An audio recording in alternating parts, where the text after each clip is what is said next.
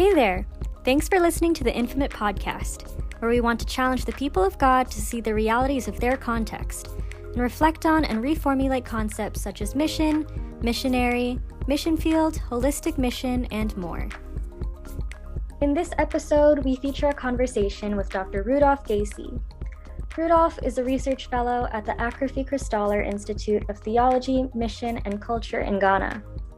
He serves as the director of ICT and the Institute's Center for the Study of Early African Christianity. He is also a fellow at the Center of Early African Christianity in New Haven, Connecticut, USA. His teaching and research interests are in the areas of early Greco-Roman and North African Christianity, gospel and culture, mother tongue biblical studies, African Christian leadership, and technology in theological education. His doctoral thesis is published as Jesus Christ as Logos Incarnate and Resurrected Nana, an African perspective on conversion and Christology. Listen and learn with us as Dr. Gacy walks us through the writing process and main points of this publication. Thank you so much for joining us today to talk about your book. Could you please tell us a little bit about your life and work?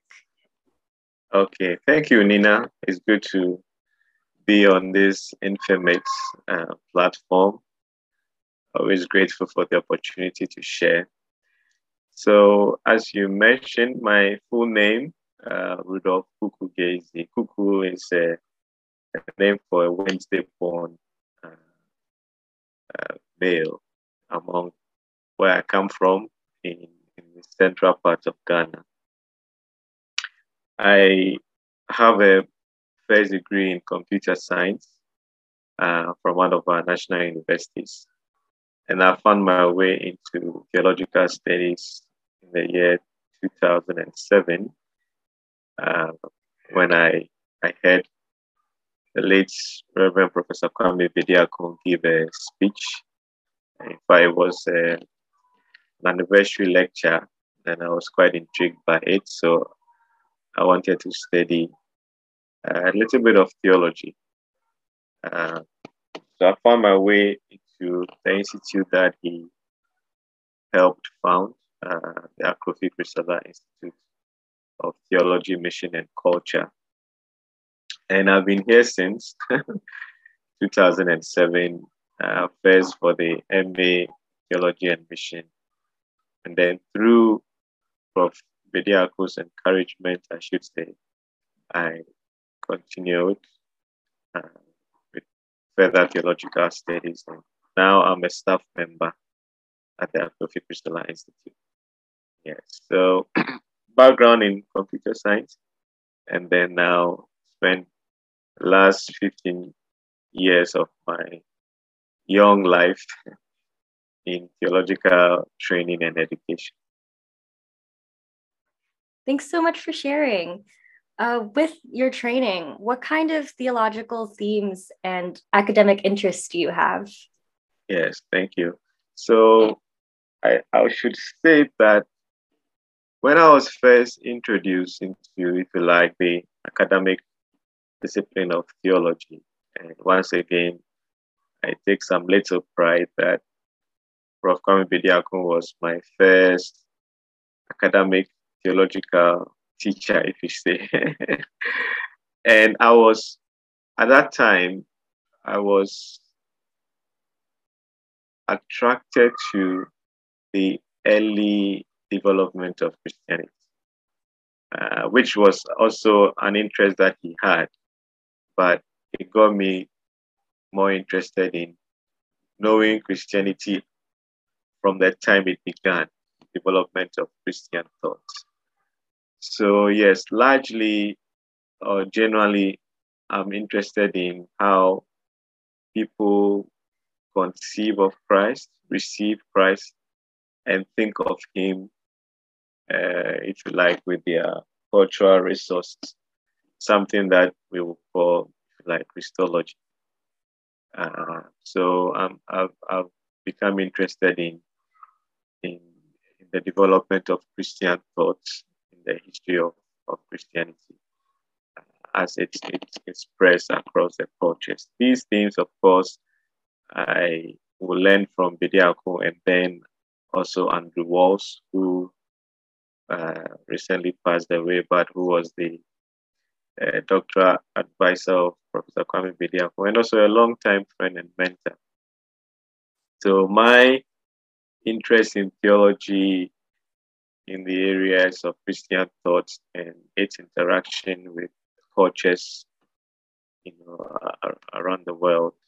I should say I learned primarily from Kwame Bediako and then Andrew Walls. Wow, what two wonderful mentors you had. Yes. Sure. Also, I know that both of these mentors were really into learning from your context. And you mentioned a bit of that. What is the journey like for you in learning from your context where you are right now? Yeah. So before I came here, I found myself in Scripture Union and then in Christian Student Unions. Here we call at the tertiary level the Ghana Fellowship of Evangelical Students. I think in the US you have InterVarsity. So, which is more again for generally used words, evangelical thinking, fundamental place of the Bible in Christian life and thought. So I have that background, but I had not had reason to take, if you like, my context and for that matter, my language quite serious in my Christian thinking and being. But coming here, so it was here that the Theological Institute, Peter Institute, where I got my first mother tongue Bible. So I began to take serious the place of language, because you can't talk of context without language, really. You can't talk of a culture without its language. So beginning to read the Bible in my mother tongue was also a necessary first step for me. And in the Ghanaian context, of course, is an example of what we may call the African context. And you have its own unique Christian history and the development of the various strands, if you like, of Christianity. I belong to what we would normally call a mission-founded church, the Methodist Church. So there are some few things that one would take for granted. The place of the Bible, and of course the Holy Spirit in our Christian journey. But my exposure with Scripture Union, I mentioned GAFES, the Foreign Church Organization, also brought some, if you like, Pentecostal dimension to my own Christian understanding. So coming here helped me to connect not only my Christian understanding, but also my cultural background. I mentioned language, but opportunity to think further how Ghanaians, Africans, or specifically the group that I belong, the Akan group, how they also have responded to the Christian gospel, and how churches within the Akan people, for example, have survived and developed over the years. So, and of course, mention of context, our association with Britain and in what colonial times. And so you also have to deal with the legacy of this association, which has informed our own educational system.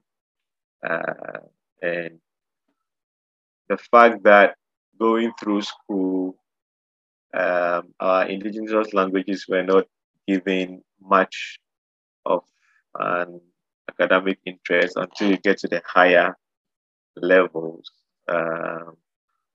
Unlike some places that we may know, but English language has become our official language, formal language, and all that. And that, to some extent, depending on where you live in the country, has a way of cutting you off of your traditional context. Yeah. So I think that's what I can say in terms of the context in which we live, both cultural and political, as well as religious. Thank you so much for that background. I just love hearing how people's understandings and love of God has expanded through learning more from their culture and context. So thank you for sharing. So pivoting now to your publication, could you please introduce what you're going to be sharing with us today? Okay, so what this publication is largely the substance of my doctoral research, which was broadly concerned with Christology, as I mentioned earlier, understanding of the person and nature of Jesus, and the implication of that understanding in our lives, into the things we do. So I'm sure I'll have a chance to speak more about that, but broadly, that was my interest in the doctoral research. And I looked specifically at what we call Logos Christology and Ancestor Christology. And that took me to the early centuries of Christianity, like the first 3 centuries, and then also African Christianity in the last 4 or 5 decades. The thought of Jesus as ancestor Christology. I ended up comparing the two, the development of the two, and some of the implications that ensues from that. Yes. Thank you. So you mentioned a bit of this, where the ideas came from, but could you walk us through the process of creating and writing this book? Yeah. So the subject matter for my doctoral research actually resulted from an semester essay I did on a course we call Aspects of Broad Christian History. And I did an essay on Justin Martyr's Logos Christology. Justin Martyr was an early Christian convert whose ministry was in Rome.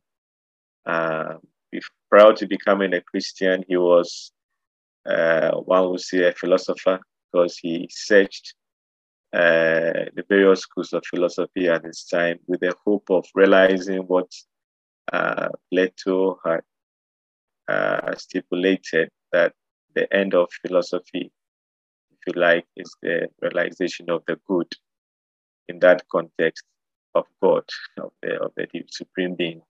So Justin, as a young person, was in pursuit of that in the area of philosophy, to find that vision of God that Plato intimated one will find at the end of philosophy. But he was frustrated because at this time, most of the teachers of philosophy, some of them were even asking for the money of the tuition before he even starts. And he felt that philosophy had lost its true essence. But one old man encouraged him to read the Old Testament, the prophets, and to find a supreme philosophy in that context.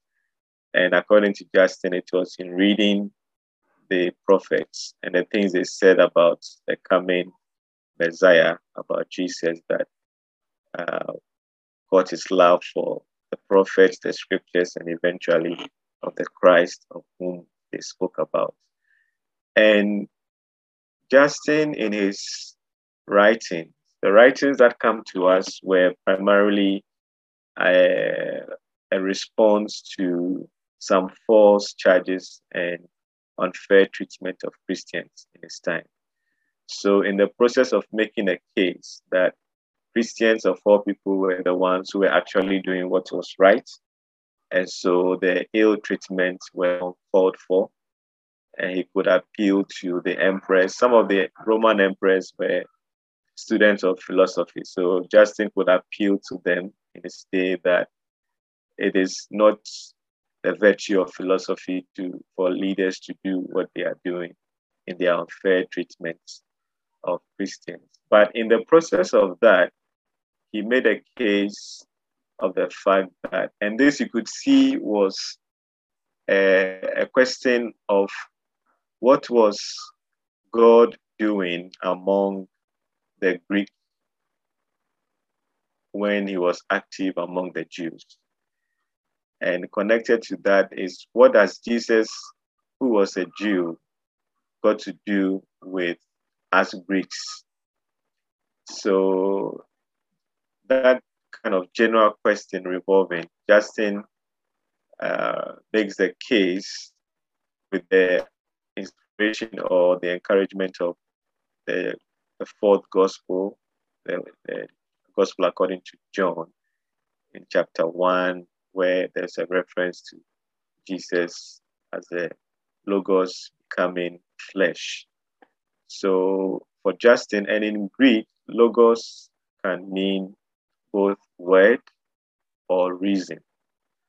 So Justin will pick this dual sense and make a case that it is unreasonable to attack the Christians, for example, because they are people who are living according to reason, according to Logos, because they have the Logos, the supreme Logos, the supreme reason.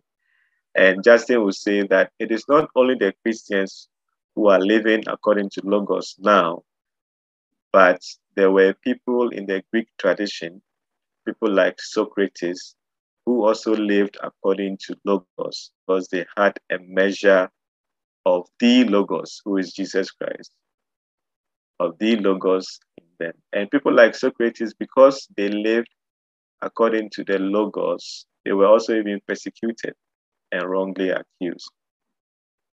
So what was Justin saying? That Christians have the Logos in full. That same Logos that people in the Greek tradition had in measure, he has become human in flesh, and Christians have him in full.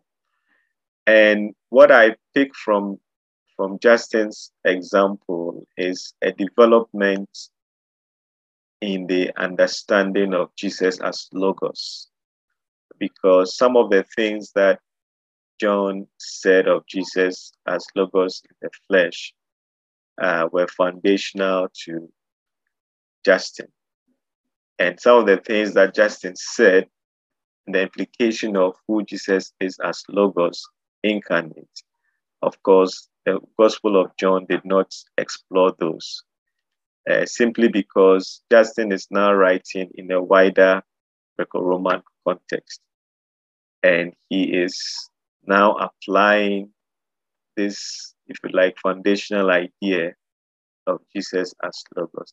In reading Justin and in trying to understand his Logos concept, obviously it took me further to how was the Logos idea explored or explained in the Greek traditional thoughts or in Greek philosophy.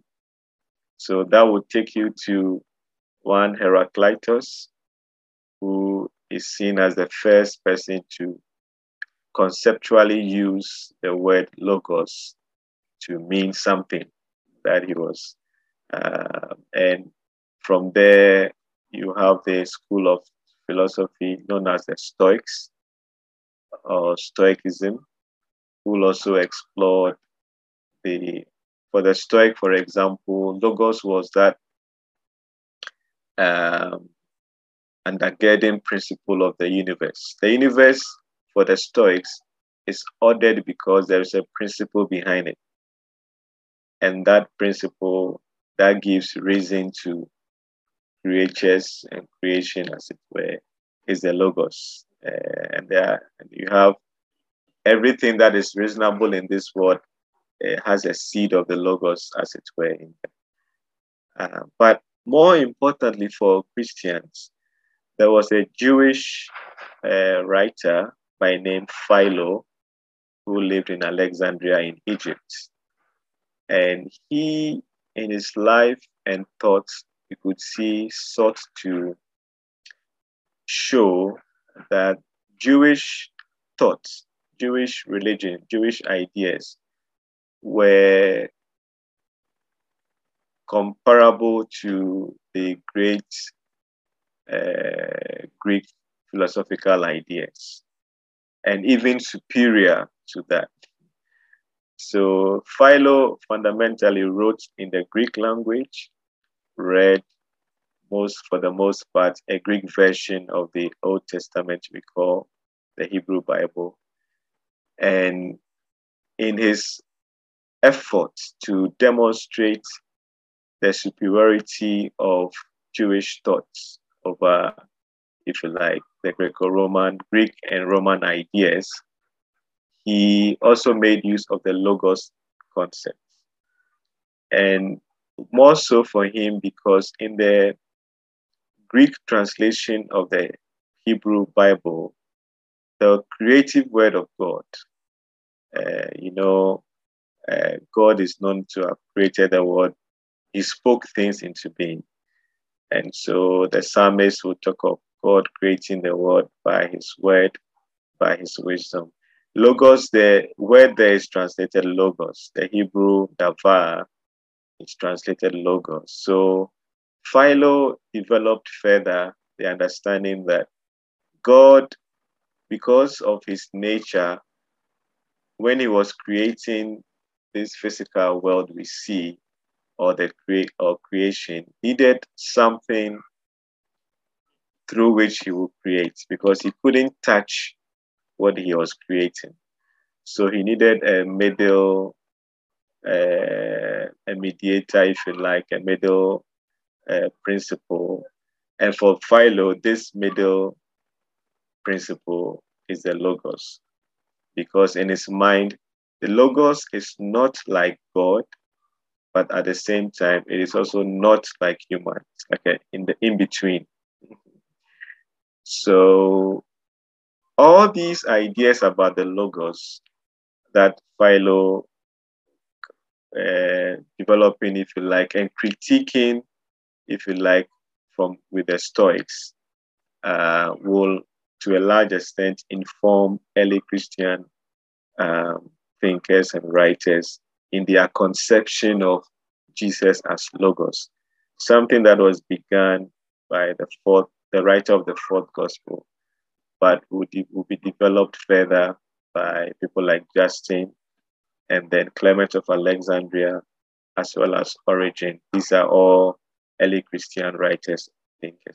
So when I was writing the essay, it just got to me that what these writers were doing with the Logos idea and understanding Jesus as Logos and applying that understanding, it hit me that it's similar to what some African theologians, African Christian writers were making of the idea of ancestor among Africans, because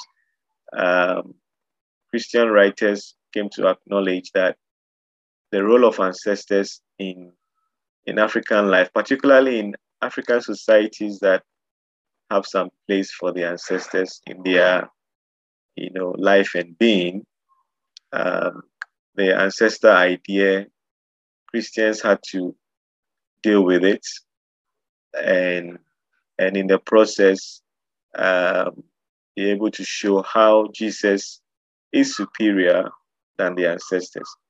But to be able to show that Jesus is superior over something, you need to also show that he's able to assume that, and then is also at the same time superior because you should take note that when the early Christian writers were saying Jesus is Logos, they needed to explain how he was different from the Logos conception among the Greeks. So, in the same way, when African Christian writers were thinking of Jesus as ancestor in the process, they had to also show how, yes, he could be seen as an ancestor, but he is also more than an ancestor.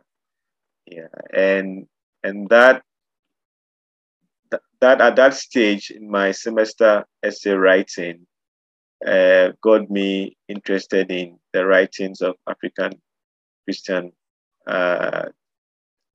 theologians on the whole theme of ancestors and Christianity.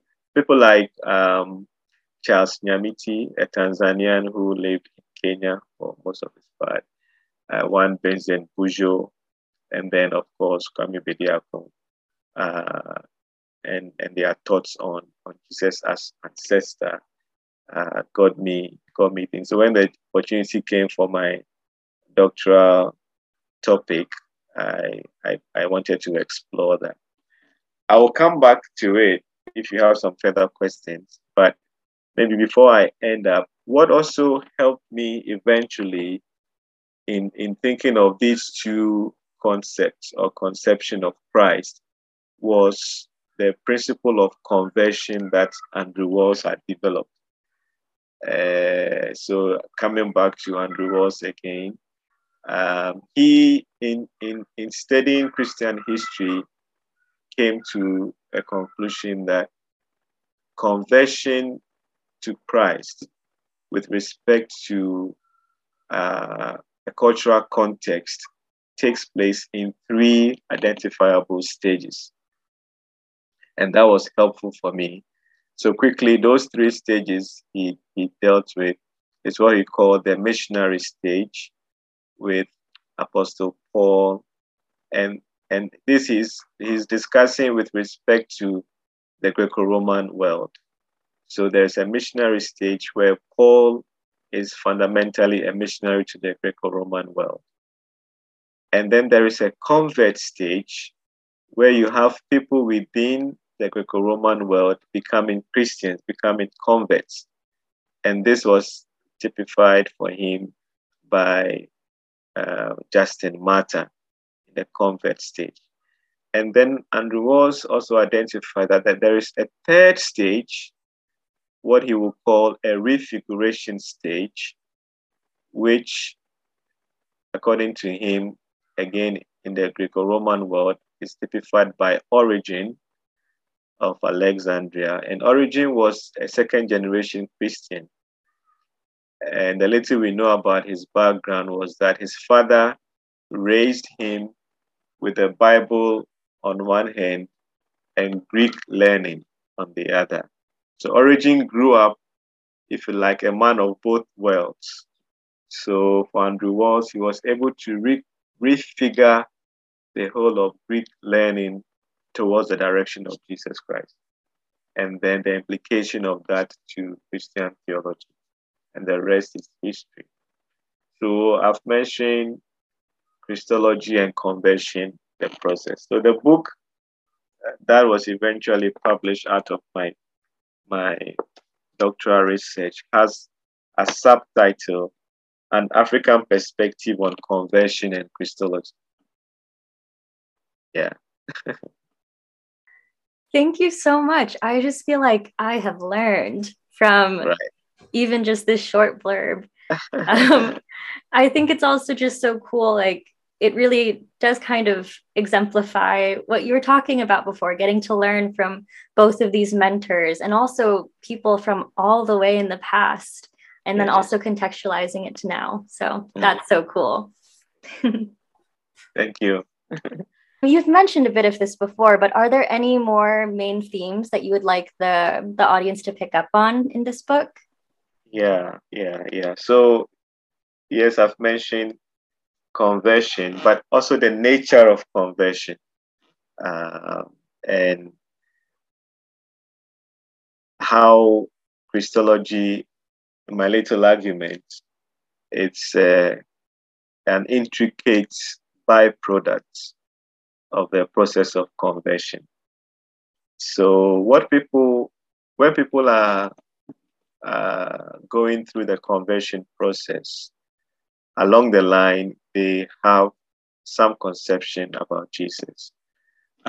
In other words, Andrew Walls, highlighted the fact that conversion is turning towards the direction of Jesus Christ, what is already there in a particular context. And this he contrasts with proselytization. The Jews and the proselytes, when you become a proselyte, you kind of adapt Jewish way of life, beginning with the circumcision. But in Acts 15, the decision of the council in Jerusalem was that Christians, particularly Greek Hellenistic Christians, did not need to be circumcised to be saved, as it were. And so for Andrew Walls, that decision in Acts 15 brought out the nature of what Christian conversion is about. Turning to Christ, what is there, rather than taking on a different cultural world or cultural ideas, but taking what you have and turning it towards the direction of Jesus. And as I thought through in my own research, I realized that when we are taking what we have towards the direction of Jesus, then we develop some conception about Jesus, who he is, and that is Christology. So again, Christology as an intricate byproduct of the process of conversion.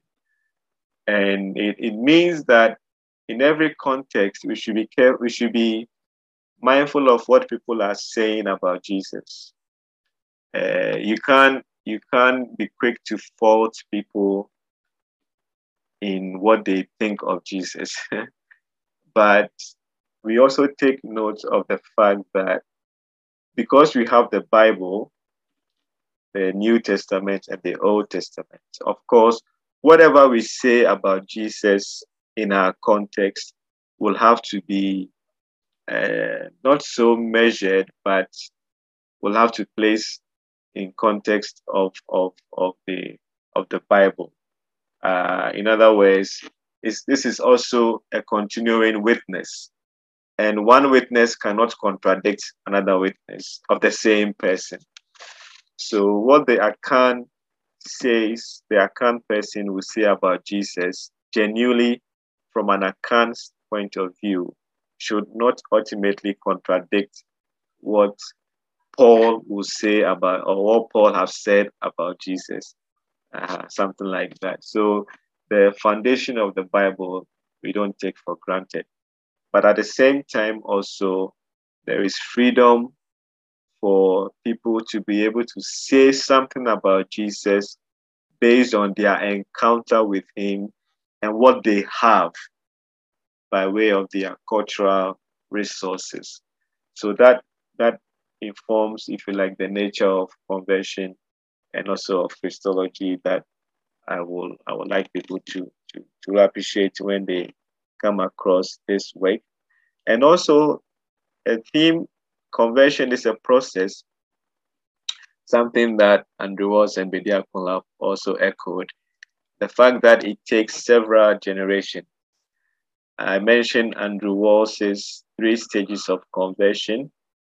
So it means that Christians should always seek to discern the stage in which their cultural context is as far as the conversion process is concerned. So whether you are in the missionary stage, or you are in the convert stage, or you are in the refiguration stage. Now, the little argument I've made in this book is that, and again, moving on with Andrew Walls, that African Christianity is at the refiguration stage. there are several generations of African Christians who are being invited to pay particular attention to their cultural ideas, traditional cultural ideas, as well as contemporary cultural ideas, and how we connect or turn that towards the direction of Jesus, and how we can reclaim the understanding of who Jesus is with these categories of thought.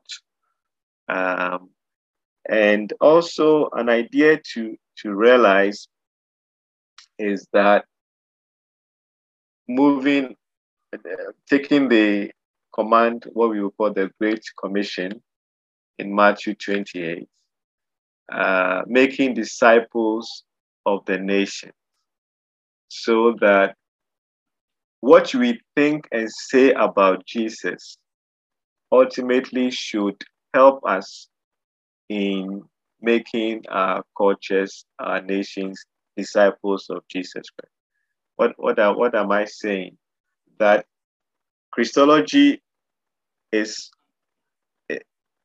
part of the disciple making process. Christology is a product and at the same time a tool in the conversion process of our cultures towards the direction of Jesus. So these are some of the things I would like people to take away when they get the chance to look at this book. How would you hope people respond to this piece? Yeah, of course, with every scholarly work, you would want some critical responses. So it's a debate, as it were, so that we can think together how we go about making the gospel of Jesus Christ, as it were, relevant to our context. And so I will appreciate, a critique, if you like, or further thought as to how this, which is being said in the African context, how that may be true also in the Asian context, or in the South American context, or even in Europe or North American context. And I think also we live in a time that the discipline of world Christianity, has come to the fore, and so this is a demonstration, of how an understanding of the Christian nature of Christianity, if you like, from one part of the world could also be an example for others in another part of the world to understand their own Christian process and what they can do relevant to their context. So, in other words, this work is part of the world Christianity discourse.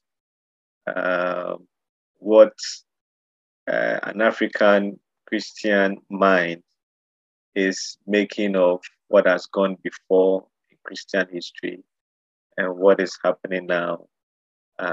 It could be a small African context, but nonetheless, it is still a witness about who Jesus is and what he means to a group of people. And that can be an example for others in their various contexts. Yes. Finally, this book was originally published in October of 2020. How have you reflected on this book more? Yeah. So thankfully, almost every year I have a chance to teach an aspect or make a little presentation of it in one of our lectures. because there's a course we teach, we call Roots of Modern African Theology. And at the latter part of this course, we highlight some contemporary Christological developments. And so I get a chance to reflect further into orient students and this subject matter. But recently, what got to me again is the fact that I've mentioned Christology as a product of the process of conversion. But recently, it also got to me that Christology really is also a fruit of gospel and cultural engagement. So how Christians engage their context, their cultural context, with the gospel of Jesus in the process makes way for them to say something more about Jesus. And even during the research process and after, a comment that Paul made in Ephesians, in the epistle to the Ephesians, that he had written this little piece so his audience will get to know and understand, or get to appreciate his understanding of the mystery of Jesus Christ. And that for me shows that all of us are invited to have an understanding of the mystery of Jesus Christ. And that understanding is open-ended. And so as an Akan Christian, mindful of my Akan traditional context and world of thought, I can say something about Jesus, in this case, as a Nana or as the Nana, one who has come to show us how to live before God, and one who has come to show us that there is a life beyond death that we can look to, the resurrection. And so in my Akan parlance, my Akan language, Jesus becomes my Nana, the true Nana, the true exemplar of God. And as one Akan writer will say about Nana, exemplar of God and who God is like or ought to be. So Jesus, as my true Nana, shows me who God is like and how I can relate to him. So back to the point I made, that as we think about Jesus and his relation to our cultural context, as we seek to bring his truth to bear in our cultural context, in the process, we should be able to say something about him with the resources that we have in our cultural context. And we should not shy away from it, because those things that we will say about him are evidence of the fact that Jesus has touched us deeply, and we are able to sing of his praise and say something about him with what we have. And what we say, as we've been saying, because we have the example of the New Testament, what we say about Jesus with what we have, again, should not and cannot contradict what the early witnesses of him that we have in the New Testament. Yeah, so it keeps coming back to me, and for me to take seriously the whole area of gospel and cultural engagement, and helping students and others to enjoy that freedom in being able to also say something about Jesus as they think about Jesus and their cultural context. Wow. Thank you for sharing. It's been fantastic to hear from you, and especially on this book of yours. How could someone learn more about you and your work? Okay, so as a faculty member of the Kofi Christella Institute, of course, our website, aci.edu.gh. You can read more about what we do and about a little about my profile. I've had some publications in a journal, what we call Journal of African Christian Thoughts. So if people have the chance to subscribe to it or to buy specific volumes, they are interesting articles, publications that go way back from 1999 onwards, 98, 99. And it's a, if you like, a testament and a testimony to the kind of things that the Institute has been interested in over 20 years now. One can get readings on that. I'm not too active in social media apart from Facebook. I tried Twitter and Instagram, but I've not been good at that, but more active on Facebook. And as this podcast is, I'm also open to any opportunity to make a presentation or to talk about what I've been sharing so far and others that I'm also interested in. Thank you so much. We'll definitely get people in contact with you to continue this conversation. Thank you so much for joining us today. You're welcome, Nina. Thank you for this opportunity.